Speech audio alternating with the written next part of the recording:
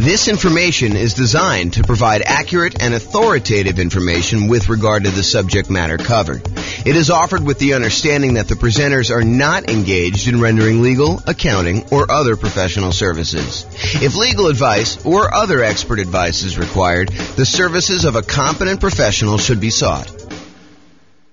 Welcome to the Chattanooga Real Estate Investing and Real Estate Financial Planning podcast.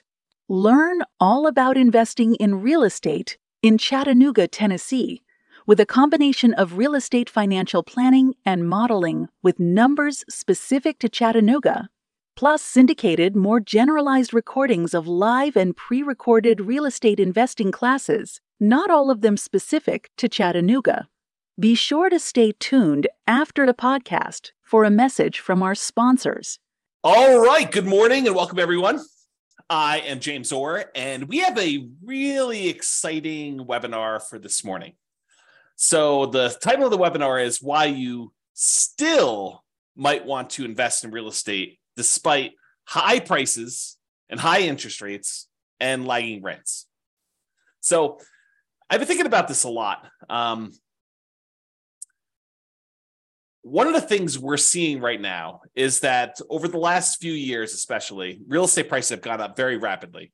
But then in order to curb inflation, the Federal Reserve has decided to significantly raise interest rates. And so interest rates are way up on prices that were already very high. And rents are up, but they're lagging behind where the prices and the rents are.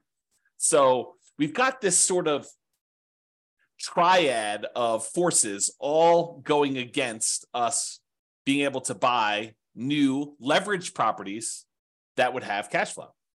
So it is harder than ever to have positive cash flow on rental properties. You know, over the last, well, I guess it's been a year or two, but over the few years or so before I took my sabbatical and decided not to do much, we had a period where interest rates were on a decline, and I kept trying to tell people, look, everything is on sale. Even though prices are up, everything seems to be on sale because interest rates are down. That is not the case anymore. Now real estate prices are up, and maybe they're softening, or maybe they're even going down in your market, but interest rates have gone up so fast and rents are sort of lagging behind. In some cases, rents are sort of softening, and that's going to cause a little bit of a drop there, that it is harder than ever to have cash flow on property. So why might you still want to invest in real estate despite all these issues? And by the way, this is not a new phenomenon. You know, we've heard this song before, this idea that, you know, prices are too high, interest rates are too high, rents are too low, and it's hard to get positive cash flow. I'm a kind of a collector of old real estate investing books. And if you go read books from 80s, 90s, 2000s, it's all the same stuff. Can't get properties to cash flow. Here's the solution to get properties that will cash flow for you. And so I want to talk today about how to kind of overcome some of these strategies and why you might want to still consider investing in real estate. And I've got some interesting new things. And I'm going to try to keep it relatively short because I probably could talk about this stuff all day. In fact, there's a couple of points in here where I mentioned, you know, I probably should do like a full class just on this one little topic. So we'll kind of get there. So cash flow as a goal. So many real estate investors are focused on cash flow because of how you think about what it means to be financially independent. If you think about the three inputs that determine whether or not you're financially independent or not, it's these three things. Number one, passive income from things like Social Security, pensions, if you happen to be lucky enough to have a pension, or if you buy an insurance product called an annuity, which is basically you pay a lump sum. Sometimes you pay it monthly over a period of time before you actually receive it. But in most cases, you pay a lump sum. And then in exchange for that lump sum, the insurance company will pay you out a certain dollar amount, usually per month, until you die. There's some exceptions and variations on that theme, but the idea is you give them $100,000 and they give you, I don't know, whatever it is, 3% per year. So it's sort of like you're betting that you're going to outlive what you could have done yourself if you'd taken that same money, invested somewhere else by having the insurance company invest that. And so you give them $100K, and if you die early, then that's how they're able to pay out. Some people longer and some people shorter. So anyway, number one, passive income from Social Security, pensions, or annuities. Didn't mean to go off on a tangent on annuities. This was not intended to be an annuities class. Number two, net cash flow from rentals. And this is the one where I think a lot of real estate investors focus on cash flow. They're cash flow, cash flow, cash flow. I want to be able to be financially independent. And the way you do that is you have enough cash flow coming in for your rentals to be able to be financially independent. Yeah, that is one way to do it. The third way is a yearly safe withdrawal rate, a percentage of your assets that you have invested somewhere else that you can safely pull out, usually from the return, although you could dip into principal in some cases, on some type of invested assets, usually stocks, bonds, commodities. People aren't talking about Bitcoin quite as much anymore, except for the lawsuits and stuff. So, but that's an example of another invested asset. To be 100% clear, though, it's not yearly safe withdrawal rate on equity. The equity is what's generating your cash flow. And this is another kind of sub problem to what we're seeing in our current environment. Prices have gone up over the last few years, and anyone who's owned these rental properties, now we're in this really unique situation where we've got a bunch of equity in a rental property and a really good interest rate on our mortgage in a lot of cases, unless it's paid off. And so you're kind of stuck with this thing where you've got a ton of equity, and so your return on equity has gone down quite a bit. And you're like, well, I can't really, you can, but I think a lot of people are choosing not to do a cash out refinance or rate and term. You're definitely not doing rate and term refinance if you already got a low one, but cash out refinance on a property, because you'd go from a 3.5% interest rate to a 7% interest rate. And so it gets really ugly when you do that. But there may still be, oh man, I'm off on these tangents. It may still be a good reason to do that, which I'll have to do in another class. That's not today's class. Oh boy. So those are the three reasons why. Those are three reasons people become financially independent. It's the three sources: passive income from Social Security, pensions, annuities, net cash flow on rentals, yearly safe withdrawal rate on invested assets. And so a lot of real estate investors are focused on cash flow because they're like, look, I don't got Social Security. Well, maybe you do at some point. I don't got a pension. I'm not doing annuity. So I'm really focused on this cash flow, this yearly safe withdrawal rate on invested assets. That doesn't make sense to me because I'm investing my money in real estate. So that's why they focus on cash flow. Although there are some ways to kind of get around that, which we'll discuss here very briefly. So in other webinars, which is not today, we've talked about how to improve cash flow. And there's a lot of really good strategies that still apply today. There's a class I did, I think it's called the How to Improve Cash Flow Workshop. You can go watch that. It's good stuff. Go into a lot more detail on all the different ways to improve cash flow. It's based on the lowest monthly payment guarantee I had and the maximum cash flow guarantee, kind of combine those two into one class to show you how to improve cash flow. So even if you could improve cash flow, which you can, it still may not be great because of just our environment. But, and this is the big but for this class, cash flow isn't the only reason to invest in real estate. Two significant examples come to mind. Number one, you may want to build up an asset base, rental properties, something else, and then improve cash flow by converting to free and clear properties. So imagine for a minute, and I probably should do a whole class just on this topic, but imagine for a minute, you buy a rental property, you buy another rental property, buy another rental property, you eventually get to the point where you have 10 rental properties, and then you let them grow for a period of time, and then you sell off 5 of them, pay off the mortgages you have on them, take any of the proceeds you had from those 5, and pay off the remaining 5 that you kept. Now you've got 5 free and clear rental properties that all cash flow a lot better. So you buy more than you need, you sell off some, and you pay off the others. And I've done a lot of modeling on this as a way to speed up your time to being financially independent. Turns out it's a lot faster. So even if you're not getting great cash flow on the properties now, but you've got some time, it may still make sense for you to buy the properties, then use the proceeds from selling them to pay off the other ones. Or another variation on this theme is you buy a bunch of rental properties, and because the overall return on the rental properties is usually greater than what you can get in stocks, and I'll show you an example of that today. I'll show you a bad example of that today to kind of make my point.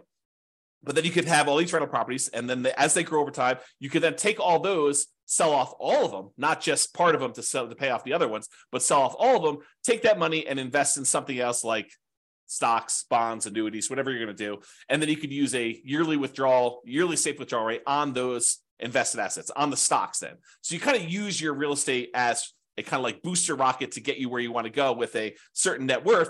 Then you use that net worth in order to live on a yearly safe withdrawal rate. So those are kind of like the two immediate exceptions of why cash flow isn't everything, right? So let's discuss building up assets and why specifically the first $100,000, acquiring the first $100,000 is the hardest. And then we'll return to real estate for building up your asset base. And for those of you that stick around to the end, I got some brand new stuff that I did yesterday, which I will share with you, which is crazy. I think it's going to blow your mind. It has to do with free and clear rental properties, buying properties for all cash, which I think a lot of people are like, that doesn't make sense. It takes so long and everything else. Well, not so fast. Not so fast on that one. Okay. All right. So here's a quote from Janet Lowe from, I think it's a book, Damn Right, Behind the Scenes with Berkshire Hathaway billionaire Charlie Munger. Charlie Munger, I think, is worth like $2.4 billion, something like that. What's a few hundred million here and there, when you're talking about billions, right? So here's a quote about Charlie. He's a billionaire. He's Warren Buffett's partner. They do a lot of investing, bounce ideas off each other. Really fascinating dude, super smart dude. So this is what Janet Lowe has to say about Warren Buffett, about Charlie Munger. Charlie Munger has said that accumulating the first 100,000 from a standing start with no seed money is the most difficult part of building wealth. Wow, a billionaire who is focused on investing for pretty much all his life says the first 100,000 is the most difficult. I'm continuing with the quote. Making the first million was the next big hurdle. So once you get to 100K, then your next goal is, hey, how do I get to this first million? Continue with the quote. To do that, a person must consistently underspend his income. Getting wealthy, he explains, is like rolling a snowball. It helps to start at the top of a long hill, start early, and try to roll that snowball for a very long time. So not practical advice. I mean, really good advice, but not practical in the sense that, how do you do it? So let's continue on. So here's an actual quote from Charlie about the same concept. He says, quote, the first 100,000 is a bitch, but you got to do it. I don't care what you have to do. If it means walking everywhere and not eating anything that wasn't purchased with a coupon, find a way to get your hands on $100,000. After that, you can ease off the gas a little bit. So again, not super practical yet, which we'll get to, but still super interesting. All right. So here is a chart showing how long it takes to save up for your first $100,000. And I've assumed a couple things with this. Now I'll go over my assumptions. I think it's important. The first thing is I assumed you're saving $10,000 a year. And, to kind of use Charlie Munger's quote, you got to do whatever you have to do in order to save up that first 100K. And if it means scrimping and saving and, eating ramen noodles, doing whatever you have to do, got to do that. So I've assumed you're saving $10,000 per year, and I've assumed you're getting 7% interest on your money. So you're investing in stocks or something like that, and you're able to get 7%, which I don't think is like incredibly difficult over a long period of time. In any given month, it's hard to hit that number, but over a long period of time, I think 7% seems really reasonable. I've also assumed that you don't save this monthly. Basically, at the end of the year, you save up 10K and you invest that. So you'll notice there's no interest earned on the money in the first year. Basically, you deposit 10K and you have $10,000 at the end of year one. Then at the end of year two, you earn interest that's 7% on that first $10,000, and you invested another $10,000 at the end of year two. So at the end of year two, you have $20,700. $700 was interest on the first 10K, but you added another 10K. So $20,700 at the end of year two. And each year, each year your money grows until eventually, after 7.84 years, a long time, you get to $100,000. And you're thinking to yourself, incorrectly, I might add, but you're thinking to yourself, 7.84 years to get to $100,000. It's going to take me, 10 times that, 7.84 times 10, almost 80 years to get to $1 million. And I don't have 80 years. A lot of you are thinking. And secondly, $1 million is not what it used to be. And so I think I need more than $1 million. And so you've got some challenges. You're like, it's going to take me 80 years to do this. Well, maybe it won't take you 80 years. Let's take a look. Saving your first 200K. So in that last chart, we showed you the first 100K to get to this point took 7.84 years. But at this point, you've got $100,000 that you've got invested at 7%. And so part of the work is being handled by the money you already have invested. Sure, you got to keep adding the 10K, but the 10K is becoming less and less important over time. The money you have invested becomes more important.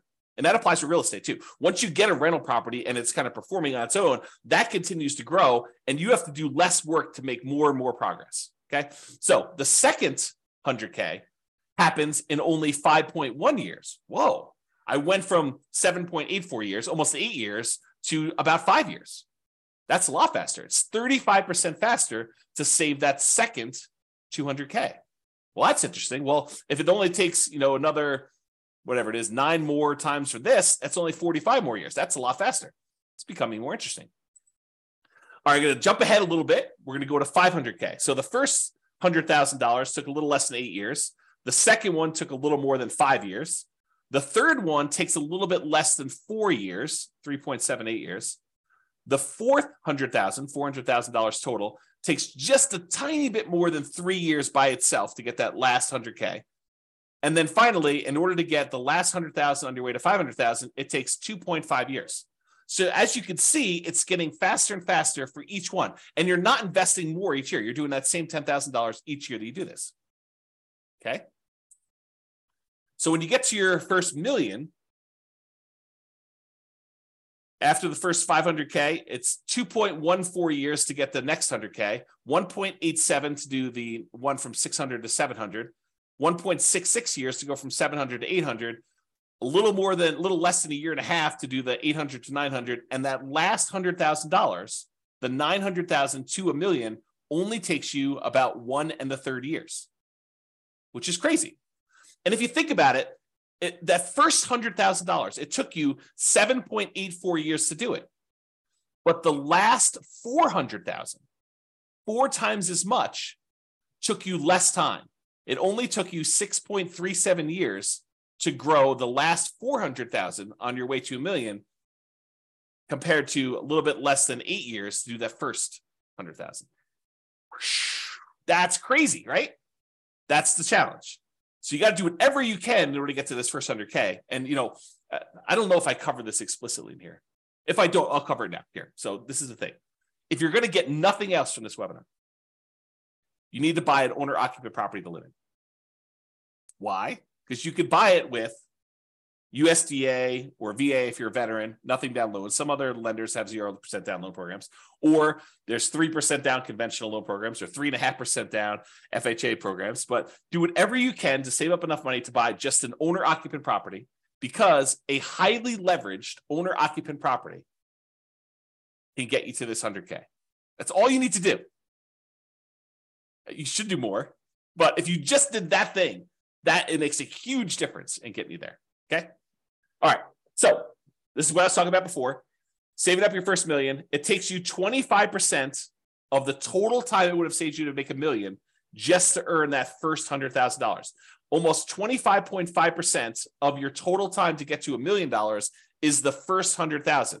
It takes you about 74.5% of the time, or about 3/4 of the time, to earn the next 900,000.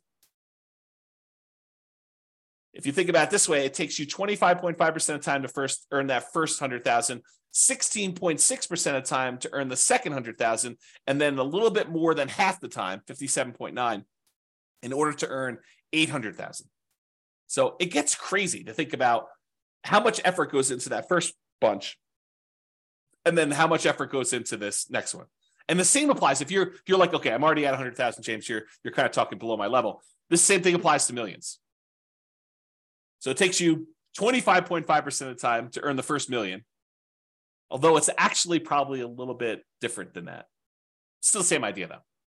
And then it takes you about 75% of the time to earn the next 10 million. Okay? All right.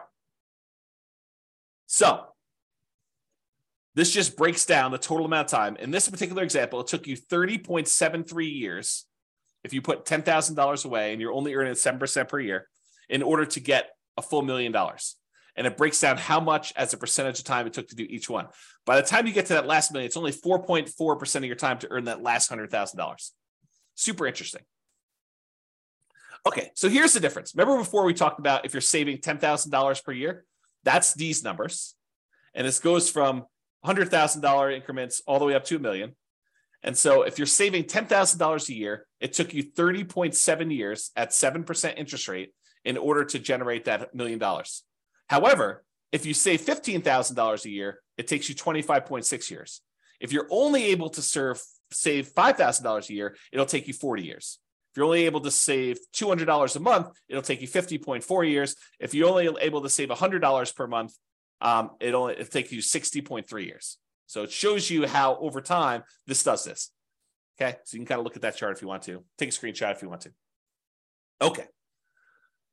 Now, the interest rate you earn on your way to this $1 million, earning $100,000, that kind of thing, the interest rate you earn matters. So if you were only earning 1% on your money, not 7%, it takes you a lot longer to build up to that $1 million, which is right here. Okay. If you earn 10%, it's shorter, but it's not significantly different. So that first 100K, it took you 7.84 years at 7%. If you earn 10%, it's only 7.27. And the reason why is most of the effort is from you putting in that money. It's not the money. Later on, the interest rate matters more because you have more money invested. And so the interest rate impacts a larger portion of the amount that's getting you there. Okay. So you look at that. And you'll notice here that I only go to 12%.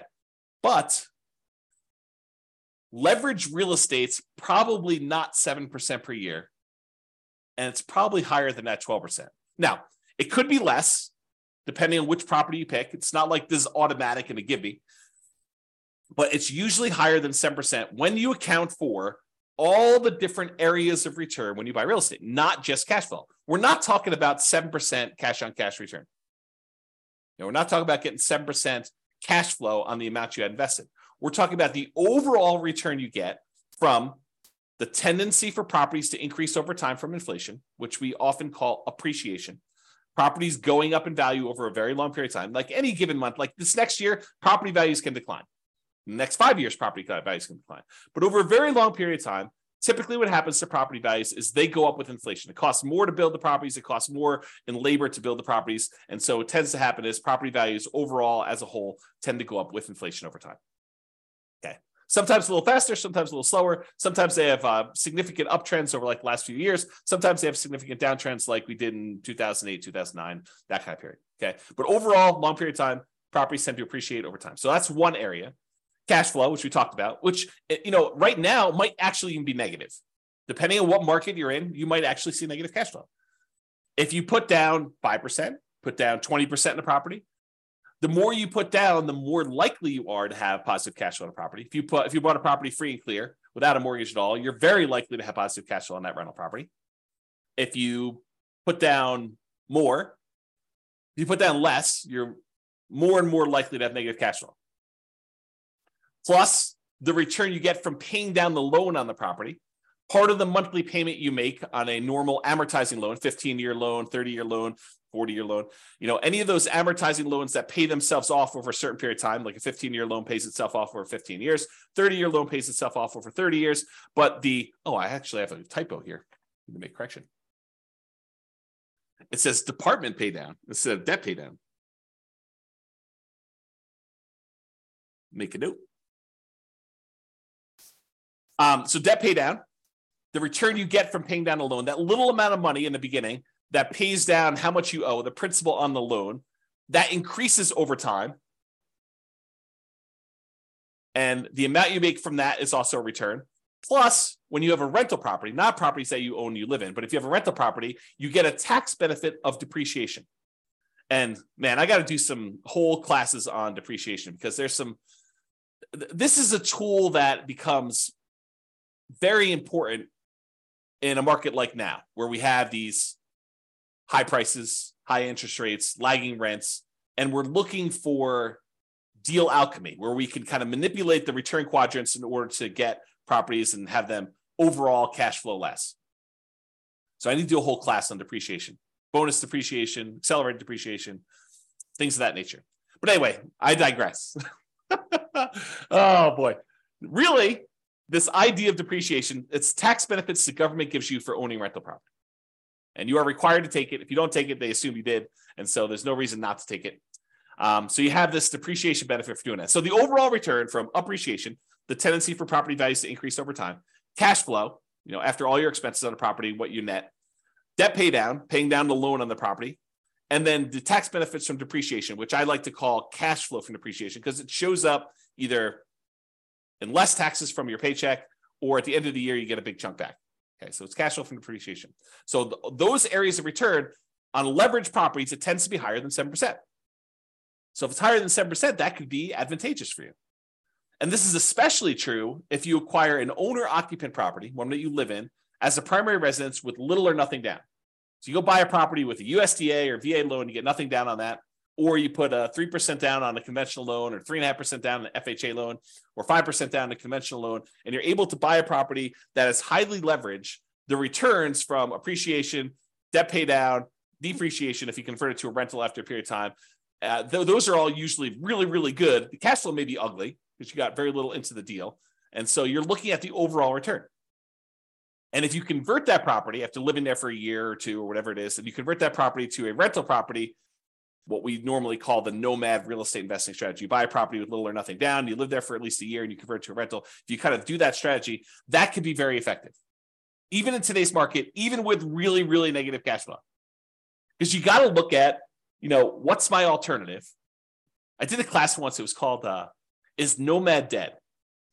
We had seen this big run up in prices, and everyone thought, there are no deals. I can't get the deals I was getting, 4 years ago, and how bad the real estate market was and everything. I was like, okay, let's do a whole class and see if Nomad is dead. And so I did a whole bunch of analysis, and I'll give you the 30-second version of this 2-hour class, because there's a lot of detail in the class, but here's the 30-second version. You calculate out whatever the return it is that you can get on the property that's sitting right in front of you. You find the best deal that you can in the marketplace right now. What's the best I could do? And you look at the return that you would get on that particular property. And you say, okay, it's whatever it is, 22%. Okay, it's 22% per year. What else can you invest in where you get 22%? That's the whole thing of the class. If you can go find something where you can get better than 22%, then go do that. If you can't, then real estate looks like a better option at this point. And that may change over time, right? 3 years from now, maybe I think I'm just investing in whatever, the new version of whatever the flavor of the week is, the new Dogecoin or Bitcoin or whatever the new thing is that people are looking at, NFTs. I saw this article. There's a company that is now buying your now lower valued NFTs so that you can take the tax write-off, so that you could do losses on your taxes, right? It's kind of a new industry that's popped up. So anyway, I digress here. The point is this idea that you look at an investment and you see the return that you can get on it, and you decide, is this for me? Yes or no? Right now it is, or right now it isn't. And you can go do that. And I'm going to give you the little bonus at the end is, if you're distressed, if you're all worked up, you're all anxious, you feel that tightness in your chest because you're thinking to yourself, the market, the interest rates are high, prices are high, rents are, where they are, they're a little lagging behind. This is where all that is. And you're thinking to yourself, I've missed the boat. I got to get another property. I got to be all constantly leveraged and constantly up there. I'm going to show you at least one slide. I need to do probably a whole class on this, maybe several, but I'm going to show you that breathe, relax. Even if you have to save up your money for another year or two and wait, it's not the end of the world.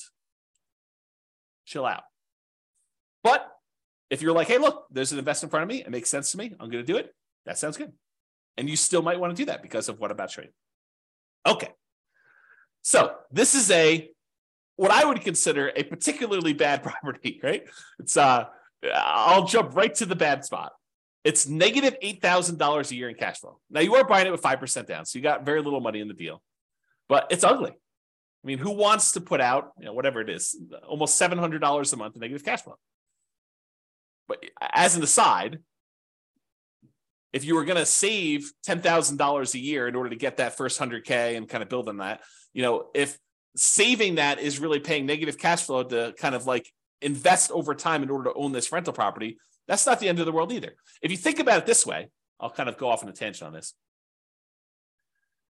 If you had put enough down, this thing would have positive cash flow. But you chose to put a little down, and now you're choosing to take some money each month and paying the negative cash flow. Really, you're just paying the mortgage payment. You're not getting enough in to do it, so you have to supplement it. But you're paying that negative cash flow over time. It's sort of like you're able to make an investment in this rental property over time. You are investing a little bit of money each month in the form of negative cash flow as additional down payment that you didn't make elsewhere. Right? I mean, isn't that what you're doing? You could have put more down if you had, whatever this property is. I don't even know, $500,000. You could have put $500,000 down. It would have had positive cash flow from day one. Could have put probably $250,000 down. Had 50% mortgage on the property, and it probably would have positive cash flow. You chose, in this case, to put 5% down, and so you have negative cash flow. So instead of putting, $250,000 down, you put down $25,000, and now you're saying, I put down $25,000, and I'll pay in $8,000 per year in order to acquire this property that overall makes me, in this case, $4,286 net. So $8,000 from appreciation and change, almost $3,000 in debt pay down, and about $1,200 in tax benefits. So overall, it brings in, almost $4,300. Okay, so that's the dollars now. So this property does that. Now, if we look at how much you invested and the return you got in that investment, the appreciation is a 50% return on your initial down payment. So from appreciation, for the property value going up, in value, you're getting a 50% return on that. Your cash flow is negative, a lot, almost negative 50%. In fact, they almost offset, right? So the amount of money you're making for appreciation is offset by the amount of cash flow you're getting on this property. In this particular example, with putting very little down on a property that I admit is a deliberate bad choice, right? And if you're in a market where this is what you can get, this is what you can get, right? And this is what you got to decide on. The debt pay down portion of the return is 17.7%. And what's interesting about the top half of this quadrant, the appreciation of the cash flow, is those are speculative, right? We really don't know if next year the property is going to go up in value or if it's going to go down. We don't know if rents are going to improve, stay the same, or go down. So the top half is sort of a little speculative. We don't really know what's going to happen. We're speculating that the market is going to continue to do well. The bottom half of the returns, those are more certain. They're less speculative. The debt pay down portion is contractually guaranteed by you and the lender. When you get a loan, you sign an agreement with the lender that says, okay, you're going to make these regular payments for the next 30 years. And if you do that, this loan is going to be paid down by that amount. It's contractual. It's not speculative. It doesn't matter how the market does. Market could do good, market could do bad. It doesn't matter. You're getting that return.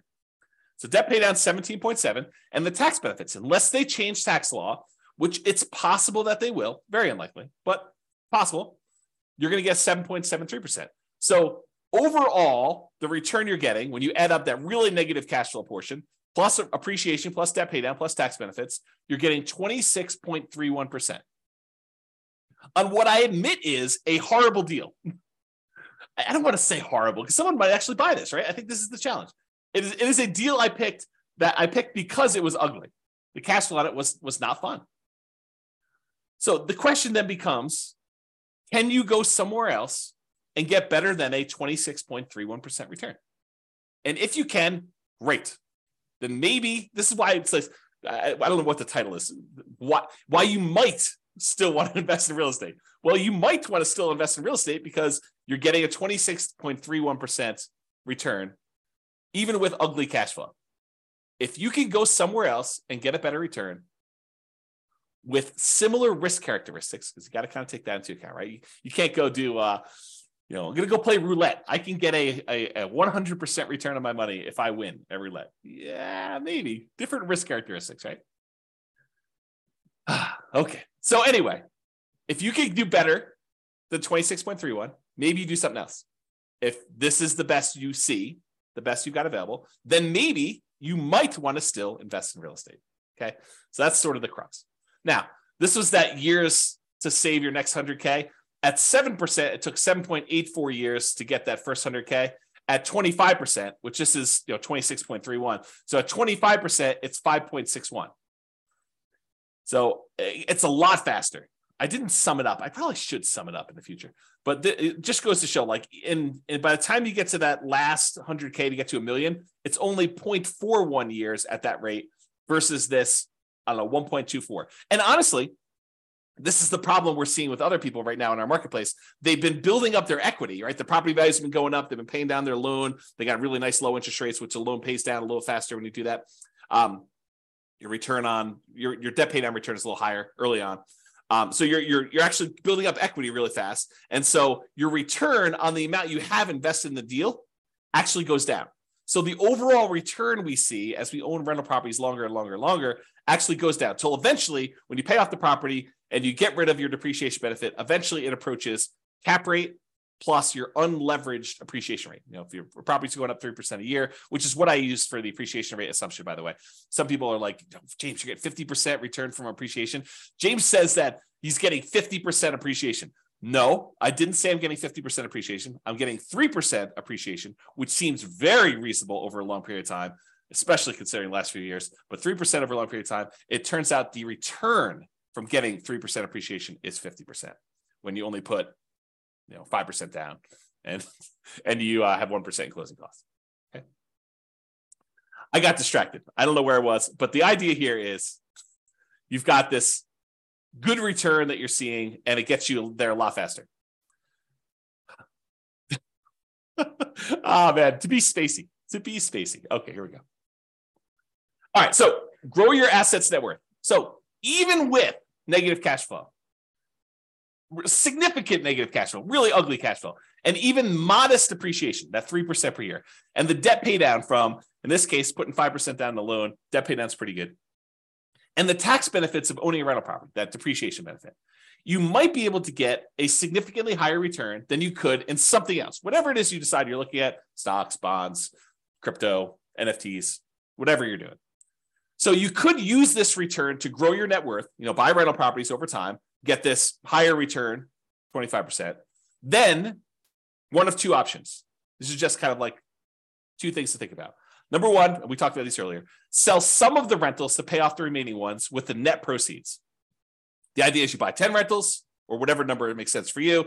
Then over a period of time, when you get closer to the point where you need to convert that money in order to be much more cash flow heavy, to be able to support yourself and be financially independent, you sell off 1, 2, 3, 4, 5, 6, whatever number it is to pay off the other ones that you still have. And then you have really, really good cash flow, free and clear properties on those. You kind of go from afterburners with leverage to completely unleveraged, owning those rental properties to do that. So, and by the way, I'm talking about net. When I do my analysis, I'm talking about net proceeds.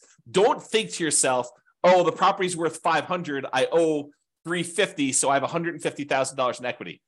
No.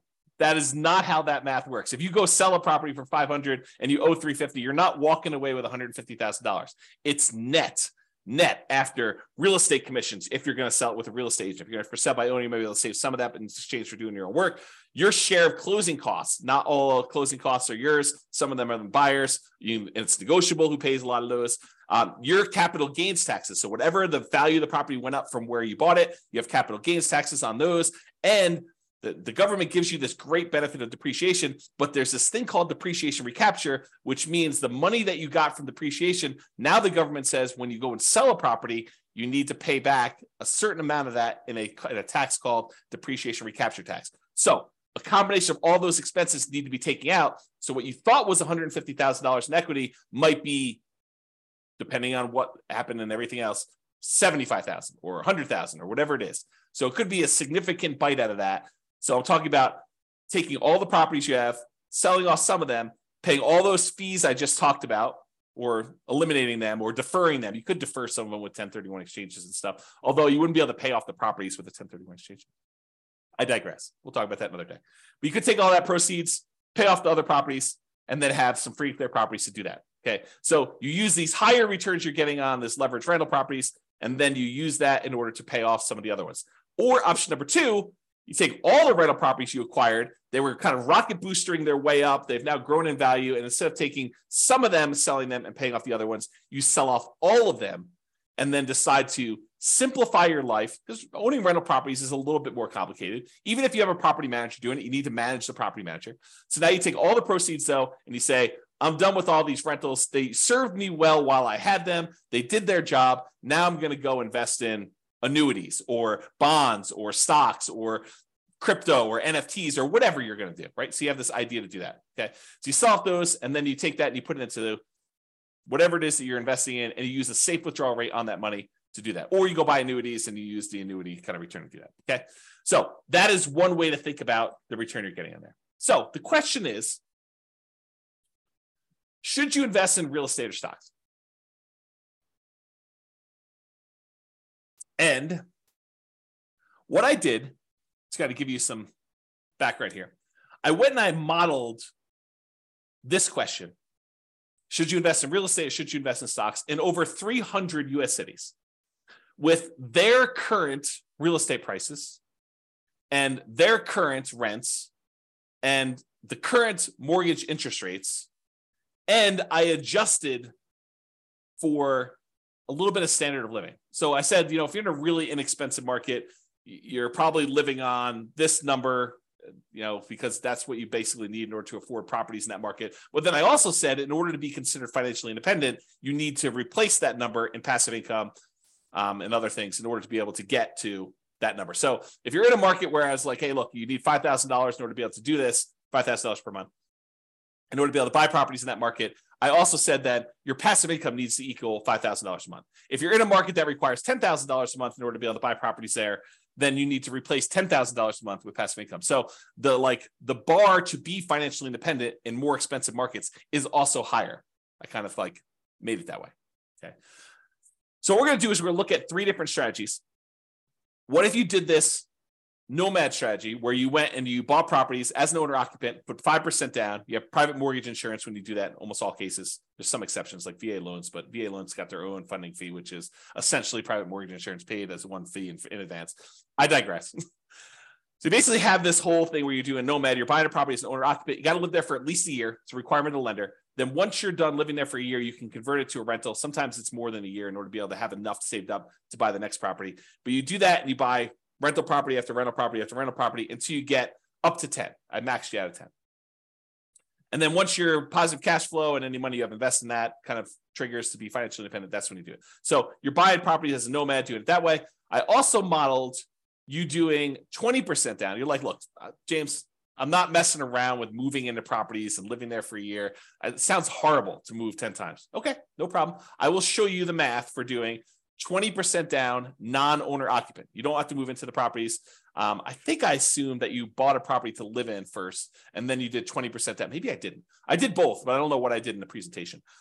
So I just assume you're buying 20% down, non-owner occupant properties where you're not moving in, you're just buying rentals with 20% down. And then I also did the same thing where you do 25% down. Okay. So what are the results? Well, let's look at Nomad first. When you do Nomad versus investing in only stocks, you don't buy any properties, you rent yourself and you only buy stocks. Doing Nomad at a 305 markets, doing Nomad is better in 220 of the cities. Doing stocks is only better in 31 of the cities. And in 54 cities, it didn't make any difference at all. They were basically the same. I'm going to pause for dramatic effect. Take a drink. In other words, this question of, should I do real estate? Should I invest in stocks? If you do the Nomad strategy, put 5% down, move into the property, live there for a year, convert that property to a rental and repeat the process, it is better to do that strategy than to just invest in stocks in 220 of the 305 cities. In 31 cities, it is better to have done stocks. Faster to be financially independent. This is speed to financial independence. And in 54 cities, it made no difference. And here is each dot shows you a different city. And the difference is how many months better was it? Not how many months it took, but how many months better was it? And the red dots are all the ones where it was better to do Nomad by that number of months. So, and I did it based on price of market. So I want to show you, look, in more expensive markets, is it always better to do Nomad, or less expensive markets always better to do Nomad? But so for example, right here, this dot shows you that the properties in this particular market happen to be in the $130,000 range. And it is almost 400 months or almost 500 months better to do Nomad than to invest in stocks. With this green one, $150,000 market, it was probably about, 180 months better for you to do stocks than it was to do Nomad. So a lot fewer green dots, where it's better to do stocks, a lot more red dots. And I want to point out that sometimes it's significantly better, not just like a year better, but sometimes significantly better in terms of months in order to do Nomad than to do stocks. Kind of fascinating, right? All right. What about net worth? You have a higher net worth after 40 years in 275 cities doing Nomad than doing stocks. You have a higher net worth doing stocks in only 30 cities. And there was 0 where you had no difference at all. Okay. So, there's basically 30 cities where it would have been better for you to do stocks in terms of net worth, not time to financial independence. Financial independence was one before. And so this shows you the difference in net worth. In this case, the green one's Nomad. So the ones, the higher you are away from 0, the bigger the difference in net worth is difference in net worth. And the red ones show you the ones where stocks, and those are relatively small better. So it's like, yeah, they're better at 40 years, but not that much better. Like there's sometimes when Nomad is a lot better. And so you got to look at this. Okay. Is this helpful for anybody? You guys want to let me know? That'd be great. Because I like this stuff and I'd like to do more classes on this content if you guys are interested. So let me know in the chat box, if you could, for those that are not sleeping. Okay. Yeah, see, people love it. That's awesome. Thank you. Appreciate that. All right, 20% down. So we did Nomad before. Now we're going to compare 20% down to investing in stocks. So if you're going to do 20% down, and this time you're not moving into properties, you're just buying non-owner occupant rental properties. You're like, forget this, dealio where you're moving into properties, James, you're crazy. And no one's going to move into properties. A lot of people do, but I digress. The saying of the day is I digress, because it seems like I'm all over the place today. Okay, in that case, doing 20% down will get you to financial independence faster in 220 cities. It'll get you faster doing just stocks and not doing 20% down rentals in 28 cities. And in 57 cities, it doesn't matter. Okay. And here's how much better getting to financial independence. This is number of months better. All the red dots are, it's better to do 20% down, and it's by this number of months, the distance away from this 0 line. So the distance there. And this is the price point of the houses in that market. So on a 300,000-ish type property, it's like almost 580 months better for you to do whatever this is, 20% down than to do stocks. And here's some green ones to show you the ones where it's better to do stocks than it is to do 20% down rentals.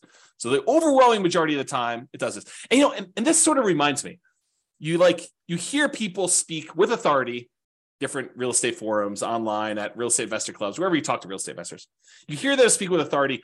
You always need to do this. It's always better to do rental properties. It's always better to do stocks. It's always better to do whatever. It's much more nuanced than you think, right? I'm showing you that. I'm showing you the data. And could my assumptions be wrong? Absolutely. No doubt. I am not infallible. I do my best to try to make sure my data is accurate. And you can drill down and look at any city, right? Like I've had, in order to be able to show you this chart, I had to do the analysis for 305 cities. Now, this is just me aggregating all the individual analysis and showing you what's going on.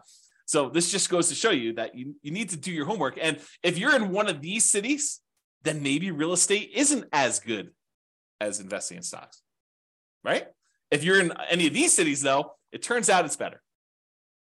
And maybe the assumptions, is it possible? This is like where I just throw everybody under the bus.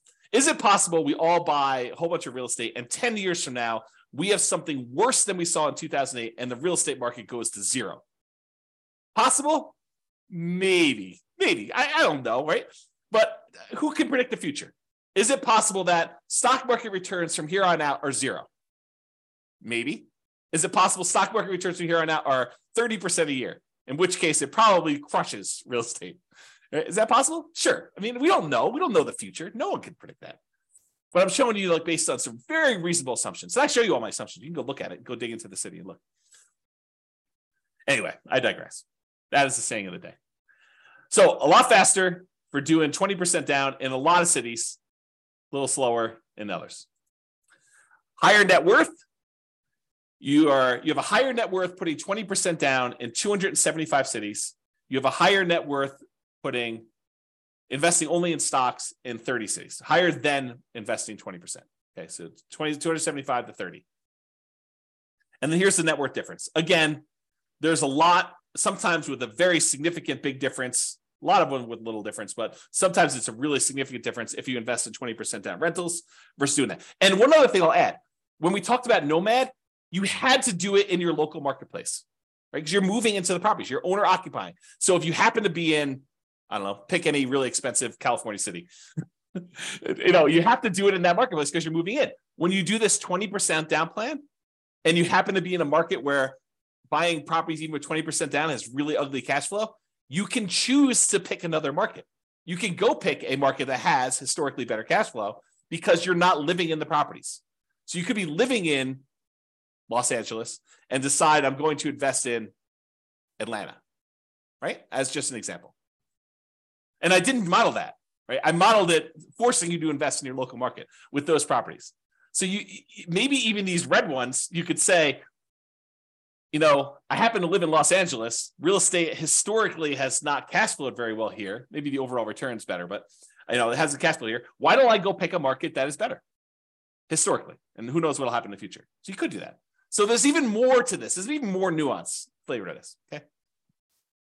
All right, 25% down. We've I built up. You know what I'm talking about now. 25% now versus stocks. 25% down is better in 228 cities. Investing in stocks would have been better in 26 cities, and in 51 cities, it didn't matter. And this is time to financial independence. So it would have been faster to be financially independent if you put 25% down, bought non-owner occupant rentals in 228 cities.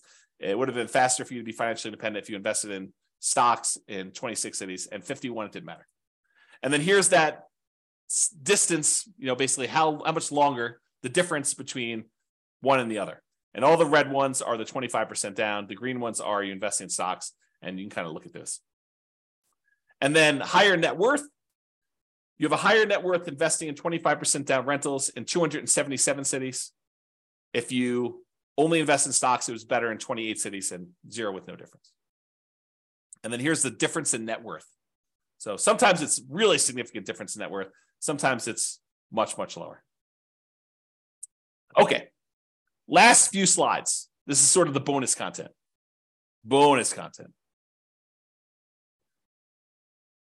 All right. Claudia said, happy to see you again. Very good information. Awesome. Thank you. Good to see you. All right, cool. Buy rentals for cash. So I already showed you real estate is generally, there's exceptions, but generally faster, better net worth than stocks. Generally faster and also better net worth, because we looked at both those, speed to financial independence and also size of net worth, right? Than stocks. But here's the issue, right? As stated at the beginning of this webinar, prices are way up, interest rates are way up, rents are lagging. So one way to deal with high interest rates is to opt out. And by opt out, I mean don't use mortgages. You got really, really high, ugly mortgages, interest rates. You could say, something, I'm going to pass. I'm just not going to do mortgages. So what that would be is buying properties free and clear. Some people, and I put this in italics, believe that you need to be leveraged with mortgages. Like it's silly to invest in real estate without mortgages to get the benefits of rental properties. And your returns, appreciation, debt pay down, which debt pay down would be 0 if you didn't have mortgage on it, depreciation, those returns get amplified, as does cash flow in whichever direction you are doing, either amplify negative or amplify positive as far as terms of percentage. But they get amplified when you're leveraged. And so you could see their case. I'd rather earn whatever it is, 30, 40% of my money. But sometimes real estate is just a better return, even unleveraged. You get depreciation, you get unleveraged cash flow, and you get appreciation, unleveraged. And the combination of what your cap rate is, which is basically your cash flow if you own a free and clear property, what your cap rate is, plus your appreciation, plus that tax benefit, is better than what you'd get investing in stocks. And in those cases, maybe it still makes sense to invest in real estate. So I probably need to do an entire class on this, but just a little bonus for you. So this is sort of the framework for which scenarios we need to run. So we need to do a scenario where you do buy an owner occupant property to live in, and one where you say, I'm going to forego buying an owner occupant property to live in, and I just rent myself. So you've got 2 different groups. And then in each one of those, you need to decide how you're going to invest, whether you're going to do the nomad strategy and keep buying owner occupant properties and converting them to rentals, or if you're going to do, which I guess doesn't apply if you're renting, but that's the exception.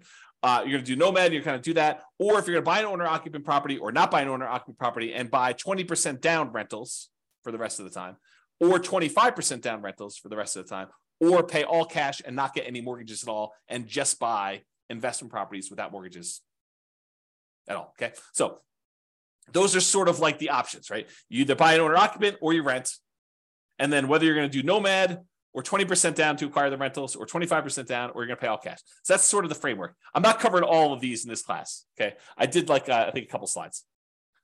Oops. Okay. So what I'm going to talk about now is I'm just going to do, this is much less detail than I did in the previous ones, and I probably need to do like full classes on this. So here it is though. Nomad versus owner-occupant, so buy an owner-occupant property, then do 9 all-cash rentals. So we're either going to buy an owner-occupant property, live there for a year, convert it to a rental, repeat that process until we get up to 10 rentals, or completely alternative, we're going to say we're going to buy an owner-occupant property 5% down, then we're going to save up our money until we have enough to buy a property free and clear without a mortgage at all.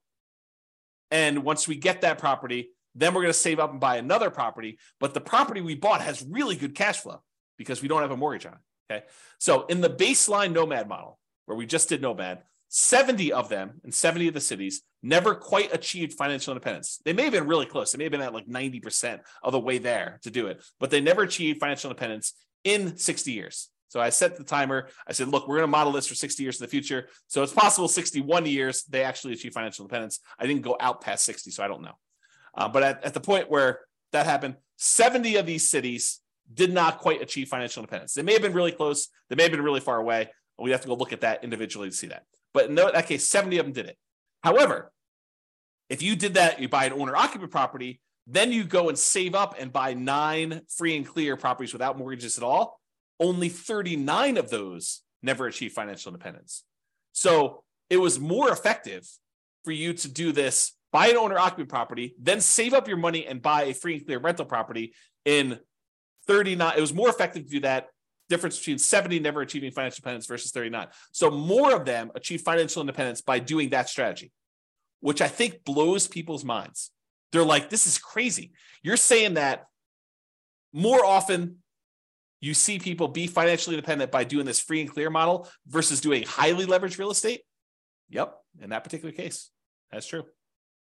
Okay, there were 39 where both never achieved financial independence, regardless which scenario they did. So basically the 39 where you never achieve financial independence with this all cash thing, I'm pretty sure those are the same 39 because they probably didn't achieve financial independence when you did nomad either.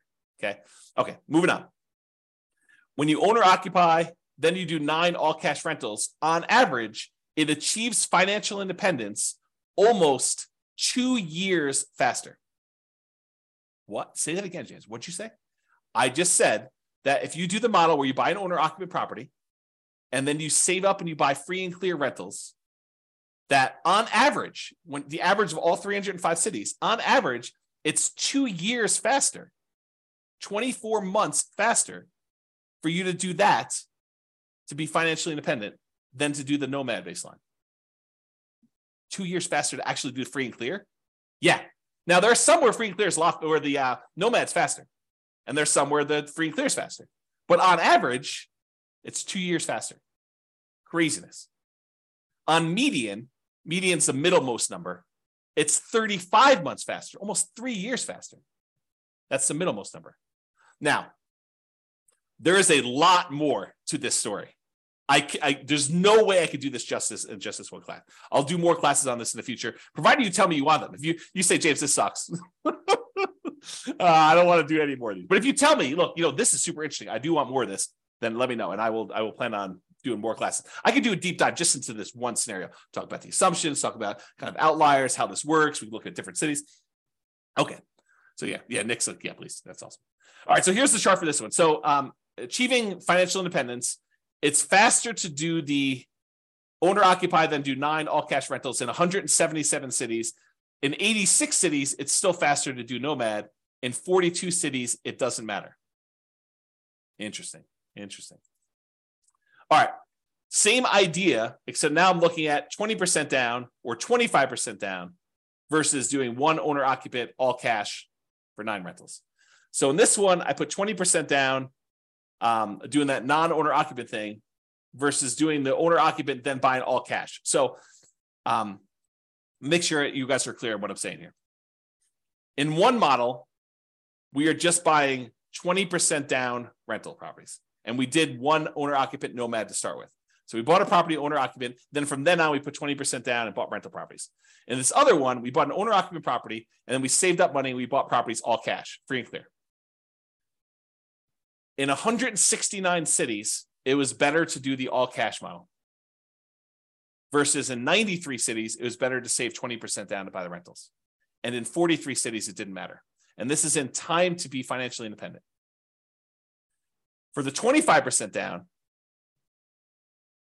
with 25% down in 164 cities, it was better to do free and clear, to pay all cash for properties.